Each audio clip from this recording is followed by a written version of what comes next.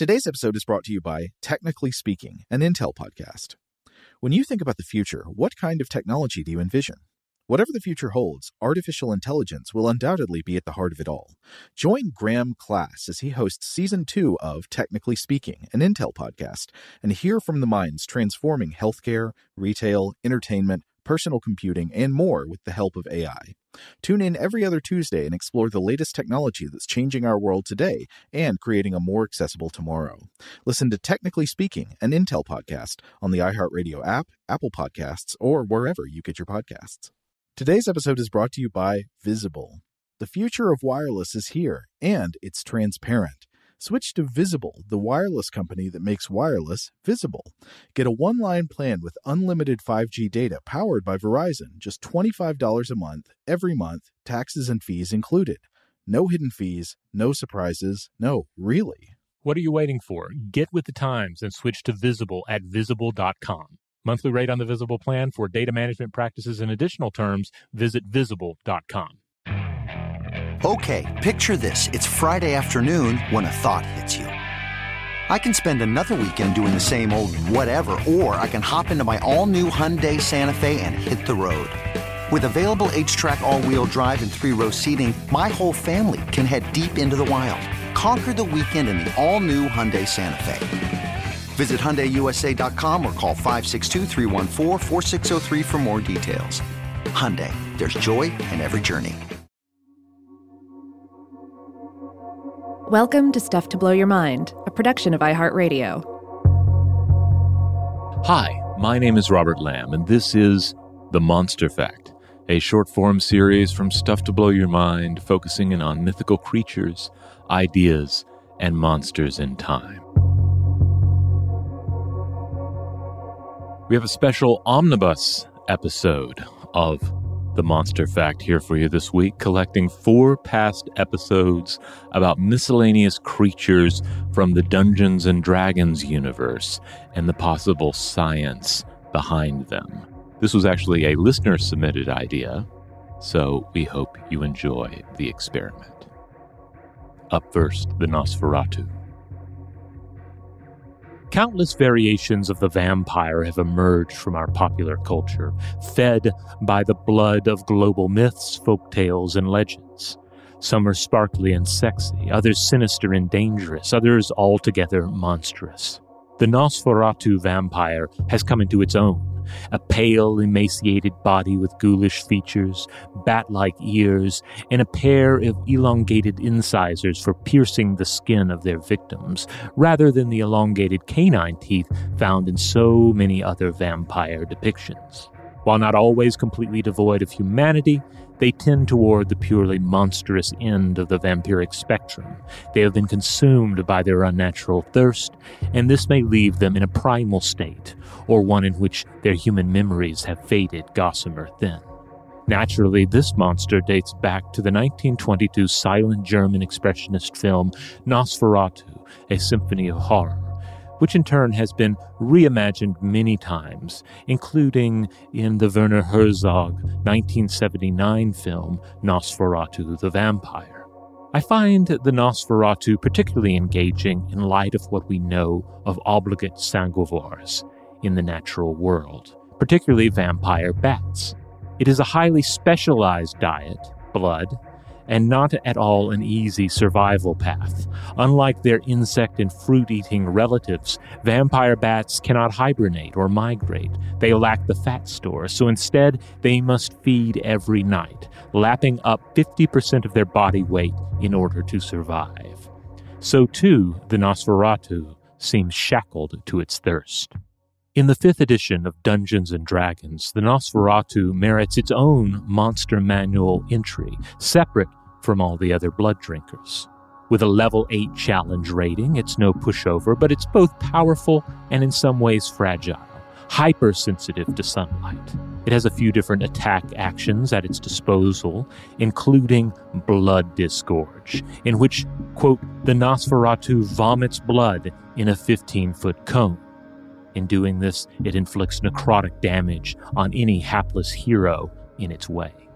In the natural world, scavenging vultures are known to disgorge their meals when threatened, perhaps to bribe the attacker or to lighten their load for an escape flight. This would be a fitting comparison for the Nosferatu. But the Texas horned lizard boasts an impressive defense as well. While its camouflage is generally quite effective, it can also shoot a stream of blood out of its eyelids with a range of up to 5 feet. According to the Oklahoma Department of Wildlife Conservation, the blood also contains a bitter chemical, possibly derived from ants in the lizard's diet, which predators such as coyotes find particularly distasteful. The lizard can use up to 1/3 of its total blood supply in this counterattack, but it gets the message across. And now, let's discuss the owlbear. The owlbear has a long history in the world of Dungeons & Dragons, dating all the way back to the gaming table of D&D pioneer Gary Gygax, who was allegedly inspired by the design of a Japanese kaiju toy, which he used as a mini on his gaming table. You can look up images of the toy, a slightly derpy, beaked monster in yellow plastic standing in the traditional stance of an old-school T-Rex toy.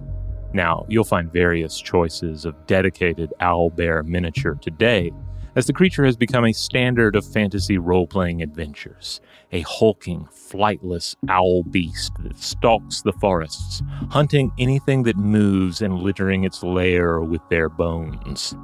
It is not an evil monster, but rather a neutral denizen of the fantastic forest.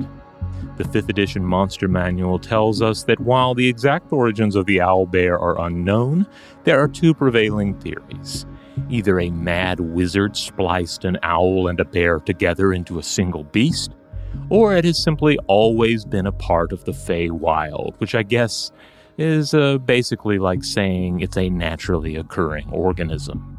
Fair enough. In the world of Dungeons & Dragons, magic has an objective reality, as do just about every god and devil you could possibly imagine. But what fascinates me about the owlbear is that none of that seems quite required. It feels highly probable. It's a whole different kettle of fish compared to something like a beholder or even a fire-breathing dragon. It is, in essence, a large flightless owl that has come to fill the ecological niche formerly occupied by a bear. In the natural world, most bear species are omnivores, with pandas and polar bears representing the dietary extremes on either side, herbivore and carnivore respectively. It's implied that owlbears are carnivores, but I think we can easily imagine them obtaining nourishment however they can, from freshly mauled adventurers and scavenged corpses to elven compost bins and maybe a few fresh berries. You might counter that owls, on the other hand, are certainly carnivorous, but the burrowing owl, which will chase its prey across the ground, consumes fruit and seeds in addition to various invertebrates and small vertebrates. The burrowing owl is still capable of flight and will swoop down on its prey, but its scampering tactics make it perhaps the closest thing to an actual owlbear in our world, despite its small size. A more fitting match from prehistoric times, however, can be found in the giant Cuban owl, or Ornimegalonyx, which thrived on the island of what is now Cuba during the late Pleistocene period. These owls measured 3 feet 7 inches or 1.1 meters in height and were either flightless or nearly flightless. They are the largest owls known to have ever existed in the natural world. The giant Cuban owl and other large prehistoric birds, including the moa, thrived on islands and continents that land mammals hadn't reached yet. In these places, they filled niches typically filled by carnivorous mammals and megafauna. So, as far as my thinking goes, we don't need mad wizards to arrive at the owlbear. We just need an ecosystem isolated from mammals in which some manner of ground-hunting owl can steadily adapt toward filling the role traditionally occupied by bears. This would also work if some previously dominant organism had been wiped out and owls were able to move into that vacant niche.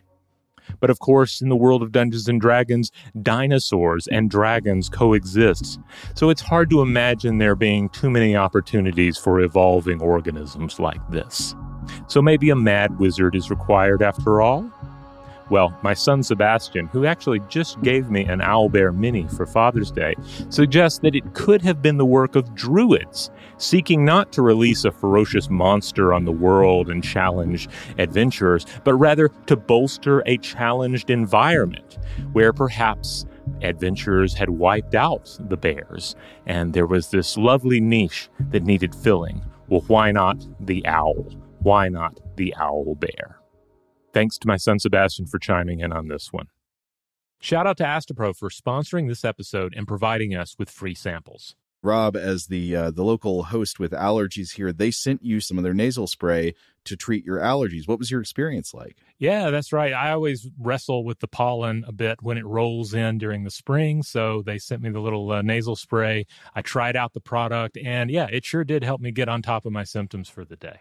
And it's so fast-acting, it was already kicking in before I left the house. Astapro is a first-of-its-kind nasal allergy spray. It's the fastest 24-hour over-the-counter allergy spray. It starts working in 30 minutes, while other allergy sprays take hours. Astapro is the first and only 24-hour steroid-free allergy spray. Astapro delivers full prescription-strength indoor and outdoor allergy relief from nasal congestion, runny and itchy nose, and sneezing. Get fast-acting nasal allergy symptom relief with Astapro. Go to astaproallergy.com for a discount so you can get Astapro and go today. ASTEPRO allergy.com. Astapro and go. Use as directed for relief of nasal congestion, runny nose, sneezing, and itchy nose due to allergies. Today's episode is brought to you by eBay. eBay Motors is here for the ride. Remember when you first saw the potential? And then, through some elbow grease, fresh installs, and a whole lot of love, you transformed 100,000 miles and a body full of rust into a drive that's all your own. Look to your left. Look to your right. It's official. No one's got a ride like this. There's nothing else that sounds like, feels like, or looks like the set of wheels in your garage.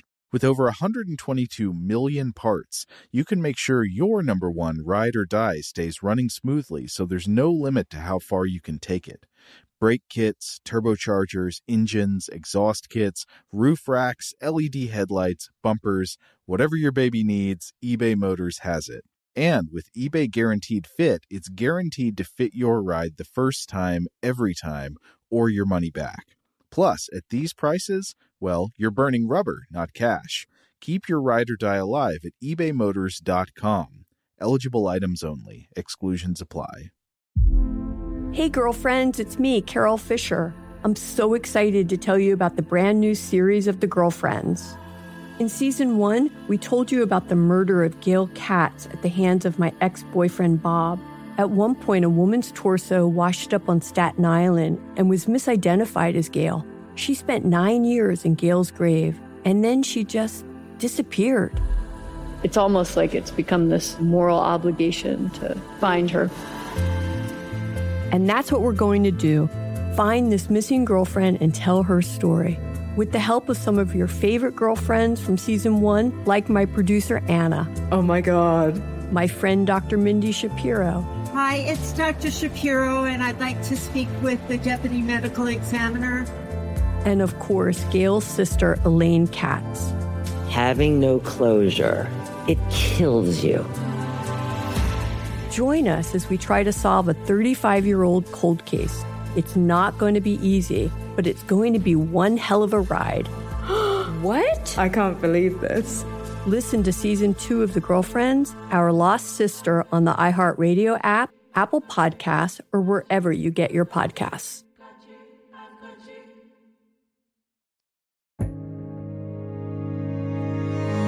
Our third selection is The Salt Dragon. From green dragons to golden dragons, from solar dragons to lunar dragons, the world of Dungeons and Dragons has, well, a lot of dragons. One variety that hasn't officially seen the light of day since 2nd edition is the Salt Dragon of the Forgotten Realms setting. These pale yellow and white dragons were said to inhabit salt-encrusted lands, and their breath weapon was fittingly salt-themed as well. They expelled a cone of salt crystals that could blind and wound enemies both above and beneath the water.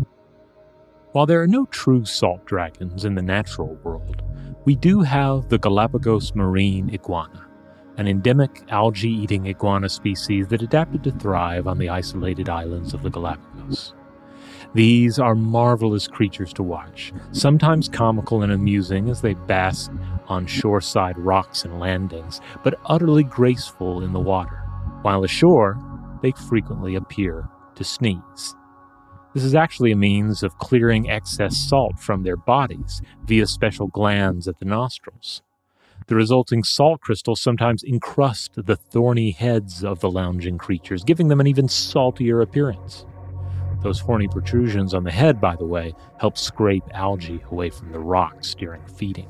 So for the marine iguana, salt sneezes are a means of removing excess levels of salt from the body, not a means of defense. Though even Charles Darwin, in his book The Voyage of the Beagle, described the act as follows, quote, "They do not seem to have any notion of biting, but when much frightened, they squirt a drop of fluid from each nostril." First impressions, surely, as the basking iguanas seem to regularly emit salt, regardless of perceived fright. Still, this curious feature allows us an avenue by which to imagine the physiology of a fantastic salt dragon. Instead of expelling all of its excess salt, perhaps the giant, fantastic creature is able to safely store the crystals or concentrated saline solution inside its body for later use as a defensive or offensive breath weapon. And for our final selection, let's head into the cave. Nothing beats a good Dungeons & Dragons cave environment. Whether you're talking about an isolated cavern lair for a surface rampaging monster or the dark subterranean kingdoms of the Underdark. Either way, there's no shortage of exotic monsters to populate these environments, and at least two of them stand out for their mimicry of stalactites and stalagmites.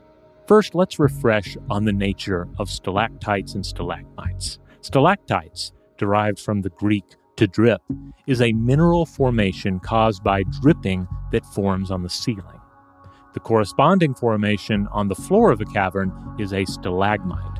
Some folks might keep this straight in their own heads by reminding themselves that stalactite has a C in it for ceiling, and stalagmite has a G in it for ground.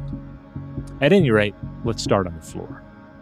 Amid the stalagmites of D&D, you'll find the occasional roper, a large one-eyed monster that mimics a silent cone of stone until an adventurer strays too close. Then its tentacles lash out and pull the victim in towards its deadly maw.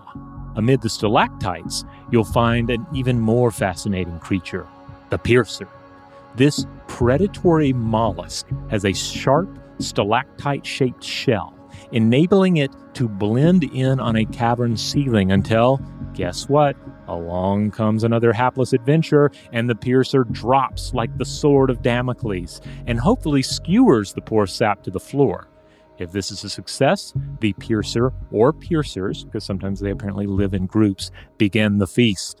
A fail, however, means the creature has to slowly crawl back up the wall to the ceiling in order to try its gravity-assisted attack once more.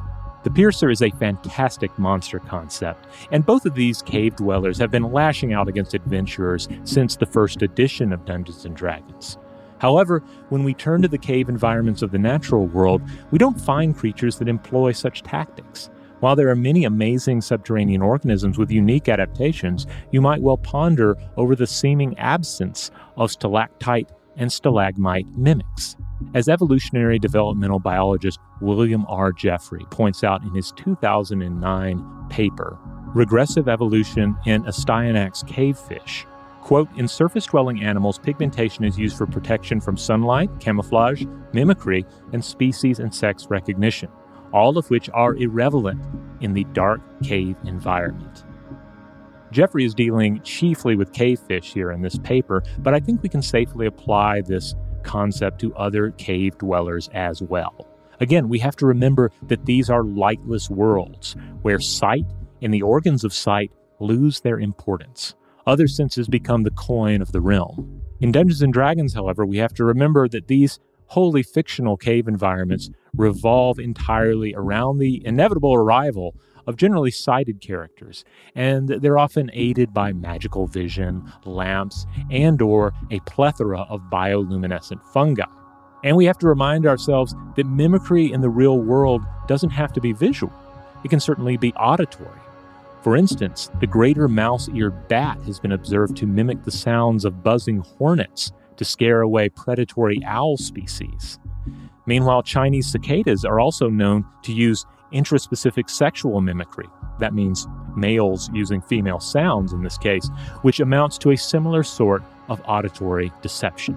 And hey, D&D has us covered there as well, with the Lucrata, monstrous beasts said to lure in their victims by mimicking the voices of humans and other intelligent species, inspired by the half-hyena, half-lion creatures described by Pliny the Elder, said to reside in Ethiopia, yet, quote, mimics the voices of men and cattle. Tune in for additional episodes of the Monstrefact each week. As always, you can email us at contact@stufftoblowyourmind.com.